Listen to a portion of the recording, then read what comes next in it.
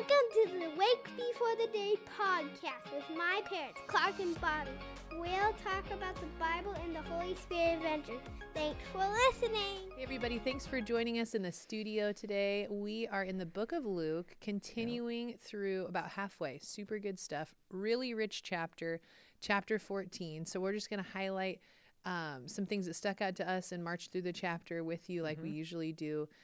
And it's going to be good because it's really good stuff. Yeah, the scene begins with Jesus sitting at the house of a prominent Pharisee, having a meal with them, and all the eyes of the room are on Jesus because they're wanting to see how is he going to act. It's the Sabbath. What's he going to do? And this chapter begins by saying there was a man who had abnormal swelling in his body was there.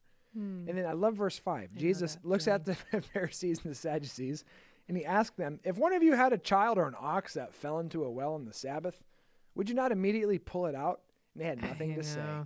All I got to say is I thank God I'm not the child or the ox of a Pharisee, because if I fell into a hole, I would like to think someone would pull me out. That would be a question mark probably for them. These Pharisees are like so rigid on their law that they're missing the heart of God behind it. Yeah. So Jesus heals the man, sends him on his way. It's awesome. And then there's tension in the room. They're trying to figure out what to do. And so Jesus looks at him and is like, now verses like 7 through 14, essentially, he's saying, imagine like you're at a get-together. You're at a wedding feast, and you're trying to figure out who gets to sit where. And in short, he says, well, if you just talk to your friends, all the wealthy people, they're going to be able to pay you back. But God's heart is one that he gives even when we can't give him back anything in return. Yeah. So Jesus is saying later on, he's like, hey, if you give a banquet in verse 13, invite the poor, the crippled, the lame, the blind, and then you'll be blessed because they can't repay you. Yeah. You're giving a gift that can't be given back. And so again, like how hard of a lesson it must have been to receive that as the Pharisee right there in that moment. But it's a picture of God's heart. And it's what we got to be called to do. Yeah, because behind the story is this question then that Jesus is kind of posing to them. You know, are you walking in generosity and in humility, or are you walking in entitlement and pride? You know, that's one thing, even as the healing took place. I love in verse 1 because it says Jesus was being watched. Yes. And that makes me kind of think like that he was some like super spy, or he's not. He's out in the open and he's actually addressing the questions and talking to people. But like, because it was so just against the norms. Everybody knows the elephant's in the room. Yes. Like, and so it's like, I don't know what's going to happen, but I am going to keep watching. And so that's the question, you know, after these parables that are meant to speak the language of the people of the day, but have a deep biblical and kingdom truth and meaning.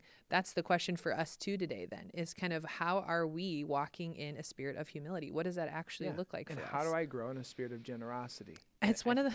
I think the answer is one simple word. It's grace. Bobby. Bobby Jean. It's grace. I'm kidding. It's understanding what you've been given, even when you didn't deserve it. Right. I think that's what Jesus is getting at here. He's saying, hey, like you can invite these people, but all these wealthy friends, they'll invite you back. They'll give you money. They'll give you gifts. But the poor, the crippled, the widow, the orphan, they have nothing to offer you. So invite them, because that's a picture of God's heart. Yeah. And when you understand grace, God's gift, his free gift to us, when we are so far from deserving, that is when gratitude is born. And then you're like, wow, God's been so good to me. I can't help but to love him back and then love other people. Yeah. So I think there's a deeper understanding of our state of being in that, like when we understand grace. And so even, you know, I said myself and I joke about it, but even like, you know, when you say like, oh, I'm really growing in humility. Like, well, we're missing it still. Yeah. We're missing it still in that. And so I'm the most humble person ever. But what does that actually look like? Yeah. You know, when you see it in someone else, or when there are moments in your life where you're kind of like, oh my goodness, I'm so grateful. Like, I think that's why the Bible also speaks to how you're so much more blessed when you give, because of how you receive in the moment. So we were talking about a celebrity that's been around for I think he's actually quite old. I don't know how old he is. Keanu Reeves. And we don't know if he even follows the way of Jesus. No. But he's somebody that other people look at and see. Yeah. He does things differently. And lately, this guy's been caught, like, doing acts of good left and right. Like, here he is at McDonald's buying everybody in the restaurant's food. Or here he is buying the janitor's Rolex watches or whatever it is. And this guy's been caught doing good, like, 100 times. And so eventually people call him on it, and they're like, why are you doing this? And he's like, I grew up with no family. I was hopping around from the foster system, kind of getting passed around. He's like, I came from literally nothing. Even he barely got a break to get into movies and acting and stuff. He's like, so now that I made it, he's like, I'm content. I have everything I need and more. Yeah. So I'm going to take what I'm getting now and just give it away. Because these people, I want to love them. I want to encourage them. And you're like, man, I hope he comes to know the Lord, because that's what really God's heart's getting at is, hey, you've got more than everything you need, most of you. So take what's excess and pass it on, and love those who can't love you back, because that's the heart of the Lord. And so we have to ask ourselves, do we seek attention? And are we acting kindly only to people who can pay us back and give us something in return? Because Jesus was constantly looking out for those who couldn't protect themselves, couldn't provide for themselves, and were kind of the outcasts. Yeah. Of the group. I mean, another question too would be, since that happens in all of our lives, like, yes, we are attention seeking. Yes, we are looking out for ourself. Like, that's what culture has just told us, like, is what we need to do. So when we do that, why are we doing that? Like, what is this source of, like, underlying? Yes, like this deep need that's not being filled, and how can it be filled and met in the Lord? Because it's out of the overflow of that we're actually going to be able to bear the fruit of the Holy Spirit. It's actually the Spirit in us that gives us the ability to bear the fruit of the Spirit. Yeah. So good questions, though, for auditing. And then to the Pharisees and to us, pride makes it next to impossible to foster like a sincere and genuine community. Yeah. Pride is where it's all about you. And Jesus is saying, but it's not. It's not just about you. It's about everybody else. Yeah. And the Lord. And also, you're valuable. You're loved. You have great worth in the Lord. Yeah. And so when you receive that, then you can extend it to other people. Yeah. So the story continues. Verses like 15 through 24, Jesus continues to talk, and he keeps saying more stories and parables of the kingdom of God. And he's talking about these feasts. He's talking about a great banquet now, again, with many guests. And again, he wants to invite people in to celebrate this great celebration. And people are like, nah, sorry, I just bought an ox. Sorry, I just got married. Sorry, I can't come. And Jesus presses in, and I love what he says. It says, the servant came back to the master and reported.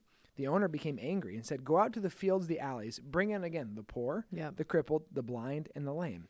And then they said, okay, we did it. Now what? He's like, there's still room. He said, okay, now go out into the roads and the country lanes and compel them to come in so that my house will be full. This passage reminds me of Grandpa Corver. Because he'd always say, Clark, my boy, go out into the highways and the byways and compel them to come in to the church. And what he's getting at here is, again, there's a call for the church to go out and passionately invite people into the way of Jesus, into the kingdom of God. And again, oftentimes, not always, oftentimes people who are comfortable and have a lot of resources would say, why do I need this? I'm good. And so what Jesus is saying is, go find the people who know they need help, because they're the ones who are going to want to come in. And compel them to come in. And so the way in which we invite them, the way in which we share our story, the way in which we speak about church, our group, but ultimately God, should be passionate and should be full of conviction, because if God's really important to us, hopefully that will be seen in the way we treat other people, we talk about God, in the way we conduct ourselves and live our life. And so that's that word compel. Go out into the highways and the byways and compel them to come in. That's really good. It also just reveals to us how Jesus' heart, again, so at the beginning of the chapter, we see how Jesus' heart is so for, wholeness and wellness and grace. And then here we're seeing too that he wants a full house. Yeah. Like, it's not, hey, go out and get, anybody that will listen. Yes. But because I want this place at capacity. Yep. And so when we understand the context of what was going on with Jesus and his disciples at the time, when you look at their background, all throughout the Old Testament, you understand and you read about how the Israelites were meant to be set apart from the pagan cultures and everybody else in the world. And how now we're kind of transitioning to a place where Jesus is on the scene and he's inviting Jewish people in. He's saying, come in. Look at who I am. Yes, look at who I am. Look at how I fulfill, these prophetic stories and tales. And now in this parable, he's kind of letting everybody know, also, the Gentiles. I'm here for people who don't have that background. Yeah. And so anybody that will listen, anybody that can receive my word and understand it and know grace, come in. Yeah. You are invited. God values the humble and the needy. It doesn't matter what your family name is or how wealthy you are, how tall or short you are. Yeah. So if you know you need help, you're in a great spot because God's inviting you to come into the kingdom of God. So as the story continues, verses 25 through really kind of 34, Jesus continues to share some stories, and he uses really extreme language here, which I think is worth reading and kind of unpacking. Let's do it. Verse 26, he says, "If anyone comes to me and does not hate his father or mother, wife and children, brothers and sisters, yes, even their own life, such a person cannot be my disciple." What? And he says in verse 27, "Whoever does not carry their cross and follow me cannot be my disciple." And I love what he says next, because next he says, if you're an architect and you're going to build a tower, you would be foolish to just start building it and not actually calculate and try to estimate the cost of the materials, the time, and the hours put into it. Sure. He says the same thing. If you're going to go to war, a king is going to look at the strategy, look at the map, look at his weaponry, look at his army size, and calculate again the risks. How's this going to go? How's this going to go? So exactly what Jesus is getting at here is that you can't casually follow Jesus. Back in Jesus' time and day, you could not casually follow him. Right. I guess the disciples have come back to him multiple times, and they're like, "Teacher, we've left everything to follow you." This is right when Jesus is telling them, "I'm about to die and go to heaven, prepare a place for you, but you're going to be comforted." They're like, "We left everything." Yeah. And Jesus is like, "Yeah, you can't casually follow me. I told you to leave everything. Yeah. You got to come." And so when he's saying, like, hate your parents, he's not literally saying, like, be angry, hate them, hurt them. What he's saying there is, like, if your priorities aren't in check and if God is not number one, it's a problem. It's a problem. You're not going to fully understand the kingdom of God. And so I've said this before in other podcasts, but I think if someone could be a fly on the wall when Pastor Ken or myself is walking someone to faith, if like the Spirit's stirring in their heart, you would almost think that we're trying to convince them to not be a Christian because we are being so brutally honest as to, like, what does this mean? And so this happened to me just actually last week. There's a young gal who came to our young adults group and looked at all of her friends, all the partying, everything the world had to offer, and she realized, this gives me zero peace. I have no peace in my heart. So what do I do? Yeah. And I was like, well, the Lord offers you this new life, but it actually requires you to deny yourself and the world and to believe in Jesus and then follow Jesus. And she's like, I think I want that because a lot of the Christians in my life have had this peace. And I'm like, okay, but just again, that means what God's asking you is to submit every area of your life to him.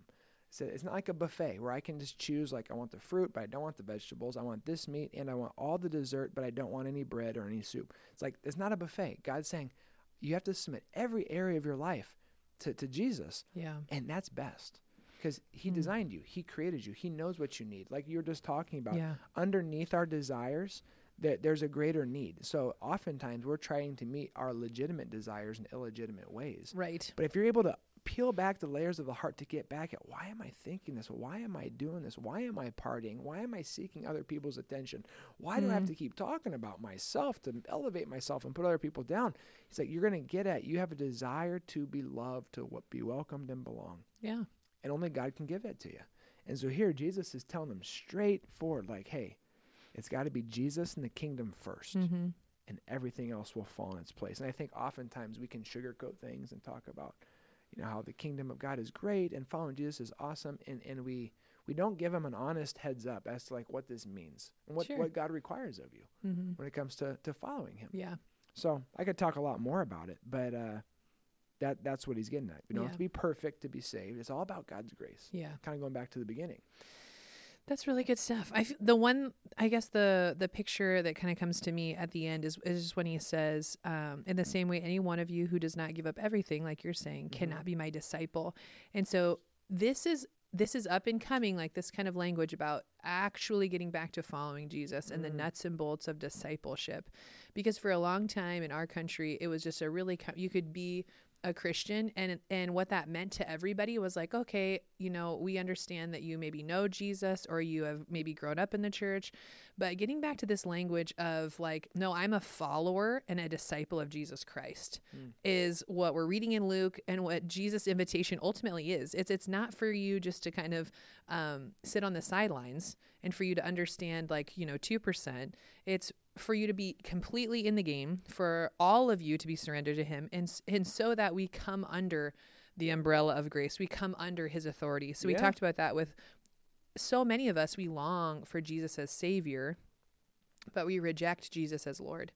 And here, the cost of discipleship, and really in every gospel too, is laid out very clearly that it's not a one or the other. It's a both and. That when you accept Jesus as Savior and realize with great humility the grace that you are privileged to live under because of the wooing and the call of the Holy Spirit, then out of that, we submit and we climb up on our altar and we submit our life every day so that this cruciform lifestyle that Jesus first modeled is actually seen in us as disciples. Amen. And so it's a really good thing, but not an easy thing. Yeah. Well, hey, friends and family, thanks for joining us for a conversation on Luke 14. Good stuff. We're excited to join you tomorrow talking about Luke 15 and a number of chapters to go. So God bless you. Have a great day, and we'll talk to you soon.